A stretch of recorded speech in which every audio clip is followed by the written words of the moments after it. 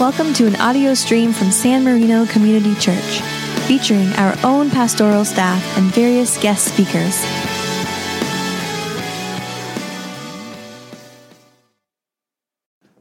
Good morning, everyone. Well, as Becca just acknowledged, turning points come in all sorts of ways in life. Some that sort of announce themselves and others that surprise you.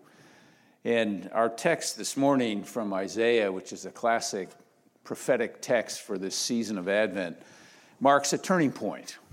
Everything that comes in the first 39 chapters of Isaiah, it takes place in a different era, and it's a time of judgment, and it's a time of difficulty. And then in this text, in Isaiah 40, the world turns and things begin to change. Listen for God's word.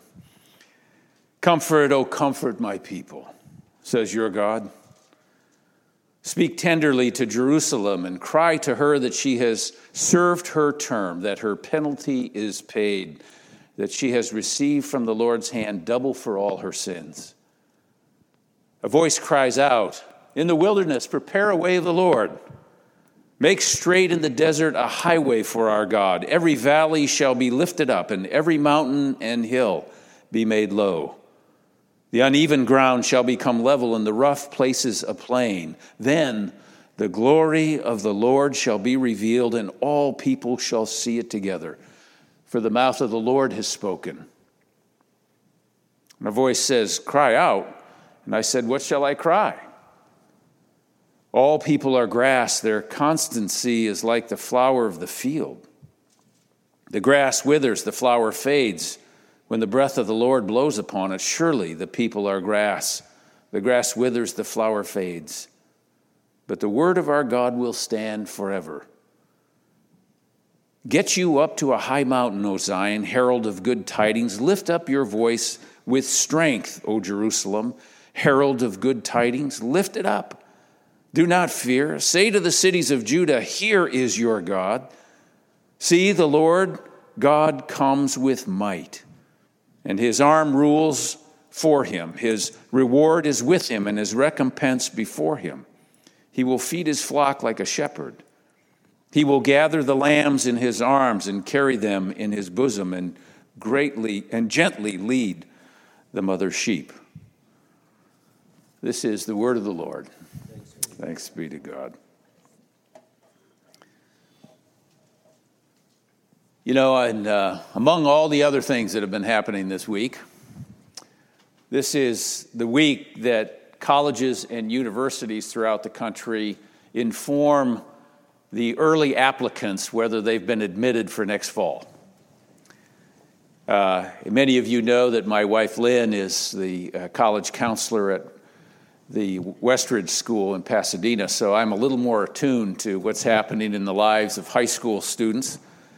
And this week, especially on Friday, colleges and universities sent information to those applicants. And so it's been a week of anticipation and excitement. It's also been a week of elation and disappointment. Advent is a word that describes this season of 4 weeks before Christmas. We've just watched as our children have lit the Advent candle of peace this morning. Advent is a word that also, another word that we use frequently, more frequently than Advent, is adventure. It includes it. And it has something to do with something that's about to happen. An adventure is about to take place, and who doesn't want a little more adventure in their future? High school seniors are hoping for and planning for the adventure of what is to come next year. When our daughter was a senior in high school, our eldest daughter, we had, as parents, really tried to prepare her for what was coming in her future. We knew that in her freshman year in college, she was going to have greater freedoms than she'd ever had before, and we needed to prepare her for that. And we also needed to prepare her in real practical ways. So, in her senior year, we got the checking account, we got a debit card, we helped her learn how to manage her funds. And back in those days, it was before all of this stuff was electronic. You can do all your banking now electronically, but in those days, it was different. It actually took cash, And so in her senior year, we had this plan that the fall semester, we were really going to focus on preparation and trying to help her manage her affairs. And then with the first of the year, for the spring semester of her senior year, she was going to be on her own, even though she was living in our home. All parental restraints were gone. No curfew. You can come and go as you please when you want. We knew that was going to be happening 6 months later.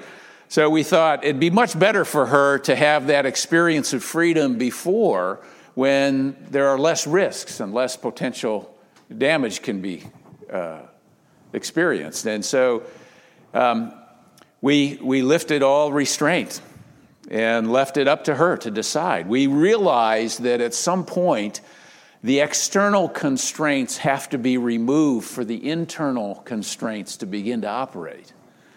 And we knew that she was going to have to rely upon her own internal structure, her own internal commitments, her own value system. Our value system would not work next year. So I'm pleased to be able to report to you that our daughter Molly handled all of that brilliantly. She went off to college. She managed all those transitions wonderfully. She is now a nurse practitioner, has her own family. However, her younger brother and sister did not appreciate how brilliantly she handled that, because they had to come along, and we expected the same from them, and they felt like they never quite measured up to their older sister. She handled it so well. But each child is different, as you all know. Each story is different, and every child has to learn how to enter adulthood on their own terms.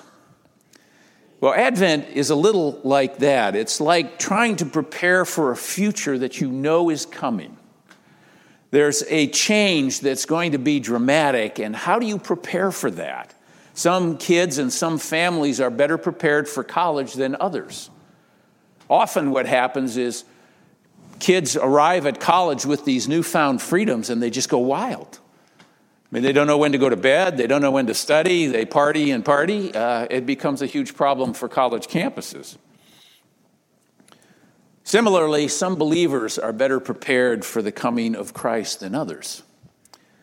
Some are directed more by what is within their souls, what is within themselves, their own values and principles and commitments that they've made because of their faith. Others are simply directed by external constraints. Now, Christian hope, which is what our text is about this morning, is envisioned in the midst of adversity. Isaiah is writing at a time of remarkable adversity, and the circumstances are horrible. But he, the prophet, has seen what can yet happen by God's action. The hope that he's talking about is not based on anything inherent in the situation itself. You can't look at the situation and think, well, there's a silver lining here. There's no hope, humanly speaking. The only hope is in what God will do. In the book of Hebrews, it puts it this way: faith is the assurance of things hoped for, the conviction of things not seen. By faith, we understand that the worlds were prepared by the word of God, so that what is seen was made from things that are not visible. Hope believes that there's a new beginning that will emerge by God's faithfulness, not by the circumstances we're in. Even though we're in the midst of a mess, it's the belief that God's situation, God will not forsake us, even in this situation, and a new beginning is emerging. This poem from Isaiah begins a section that is known as the Book of Consolation. I mean, if you read the first 39 chapters of Isaiah, it's pretty harsh language. The scene is one of shattered dreams, of hopeless despair, of people trapped in a life they didn't want, in a foreign city, in circumstances they couldn't control. And people longed for some different kind of future. The center of their faith, the city of Jerusalem, was in shambles. They lived in exile in Babylon. Their lives were completely ruined politically, economically, and spiritually. And there was nothing in their circumstances that suggested there was any reason for hope. It was an ultimate lost cause. But the prophet is talking about the God of lost causes. The God who acts in our lives, in the world, when things are at their absolute worst. Isaiah's imagery make a highway for our God. It reverses the picture of all of these people leaving in exile, and it replaces it with this faithful returning with joy. The world we live in and we see on the news is the opposite of the one we read about in today's text in Isaiah. How many of you have seen exiles leaving their countries in search of freedom and hope and opportunity? We see it in the paper all the time. Rather than peace, fulfillment, harmony, joy, and gladness, there's this deep sorrow, this deep longing in the world today, and in our own homes and in our own lives. And it was true for Isaiah as well. This week, for instance, 3 members of the United States Congress have resigned their positions because of sexual harassment, allegations of sexual harassment. The president announced that this city that we're talking about in Isaiah, that Jerusalem will now be regarded as the capital of Israel, and plans will be made for the U.S. Embassy to be moved to Jerusalem from Tel Aviv, and it has sparked violence in the city and throughout the region.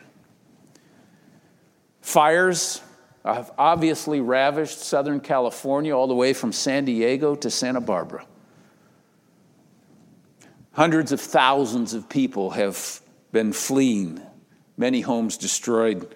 And in the midst of the kind of disaster and the kind of uncertainty that we've had this week in our own country, how do we hope for a better future? What preparations can we make during Advent in this season for a future that belongs to God?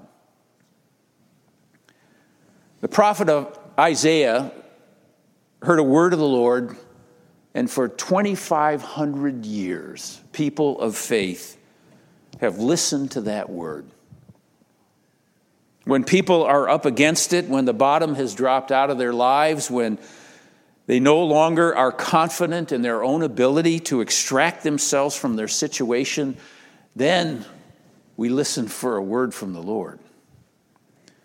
When our lives are often in shambles, when our futures have taken some kind of a detour that we didn't expect, when we turn to the Lord in desperation, we find ourselves lifted up, comforted, strengthened. The word which creates is the same word which brings salvation. That's what we were just seeing on the screen a moment ago. The word became flesh and dwelt among us. It's the beginning of John's gospel. It marks a turning point in God's activity in the world. So prepare a way for the Lord, for a new future that belongs to God is coming. Recently, I spoke with a man who has separated from his wife this year. He's not sure, but he thinks she intends to file for divorce. He's living in between this kind of uncertainty of, is the past finished and gone, and we're going to start over differently? I mean, what's going to happen? He's at home and he's trying to prepare for Christmas, and he's pulled out some of the decorations. There's a long mantle, and there's a village, a Christmas village that goes on that mantle, and he's kind of not wanting to put it up himself. He's waiting for his teenage daughter to assist him. He's trying to create sort of this Christmas magic that they've had in the past, and yet it all feels like it's just hollow. With tears, he told me how lonely he feels, how difficult it is to plan for the future, even the Christmas celebration, because he can no longer envision the future. He doesn't have the ability to manage or control it. How do you hope in a situation like that? You see, faith is the assurance of things hoped for, the conviction of things unseen. Sometimes when we're exhausted by our own efforts to live in some mess that our lives have become, we can faintly hear the voice of our Lord say, "Don't fear. You're not alone, not even in the midst of this mess. Go ahead, prepare for my arrival. I am with you to the very end, even in the midst of this." May not be what you planned on, but the Lord can be found in the midst of life's messiness and maybe just waiting for us to turn around and stop running from it. Face it. Christian hope avoids both being entirely optimistic about the future, as if there is no evil in the world. There is evil in the world. We experience it in our lives. We experience it in our communities. You can't be just Pollyannish and look at life through rose-colored glasses. But on the other hand, Christian hope doesn't allow us to fall into despair. Yes, things can be difficult in our lives. Things get messy in our political lives, in our family lives. But God is faithful. That's the basis of Christian hope. God will bring into existence a future that we hope for. And we believe that future has already begun in Jesus Christ, and it's present now wherever people look in the mirror and decide to link up to a better future than the one they're anticipating. To draw near to the one who is life and life abundant. The one in whom we know grace and truth. The one who came to life that we might be made alive. And who wants his joy to be our joy. There's a story told of a prisoner of war camp during World War II. British and American soldiers were separated in that camp by a fence. Once a day, the chaplains in the two camps were allowed to approach the fence by the Nazi guards, and they were allowed to speak with one another. They discovered that if they spoke in Gaelic, which both chaplains knew, the German guards couldn't understand them. And it became kind of important because on the British side of this fence, they had figured out with some tinfoil and some wire how to put together a makeshift radio. And they were able to listen to the BBC broadcasts. So every day when the British chaplain would come to the fence in Gaelic, he would tell the American chaplain what the news was about the war. Finally, one day the news came through the BBC that the Germans had surrendered. It's a famous BBC broadcast. Winston Churchill announces on VE Day, it was May 1945, and the German command structure had become so disheveled at the end of the war that that news had not reached the guards. So at the fence, the British chaplain relays the news to the American chaplain, which sets the entire camp in a joyous celebration. The guards can't figure out what's going on. All these prisoners are still in the same situation, but they know that liberation is coming. They know the war is over. And they begin to share with one another, and they begin to celebrate with one another. That's what the hope of Advent is about. Our situation may not be different. Our lives still may be mired in difficulty.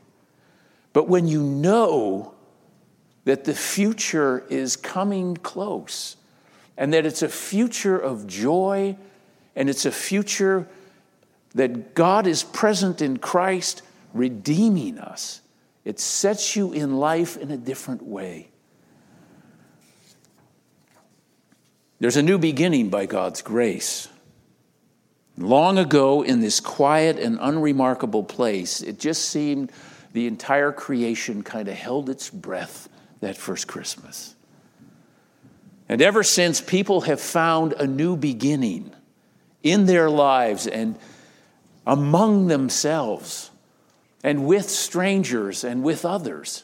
And they've begun to live that new beginning, even though it's not here fully. It's already here in Christ, but it's not fulfilled yet. All of it is centered in this one, this Jesus the Christ. And every once in a while, we get just a little glimpse of what life is going to look like in the future. And we can begin to live that life now. Just like those prisoners in that camp.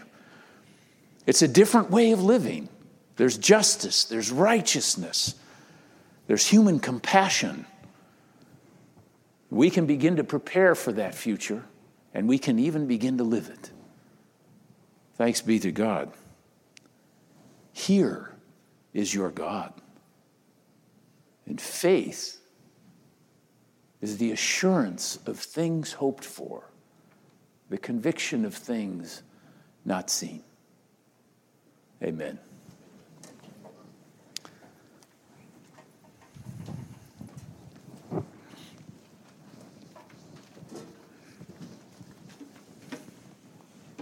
We're going to sing a song now that will be new to many of you. It was written by a friend of mine who serves at several churches around the area, but it's called The Angel's Song. And it's just a beautiful Christmas message for us as we think about the peace that is available to us. So if you want to sing along, you're welcome to. If you want to just use it as a time to reflect, you're also welcome to do that.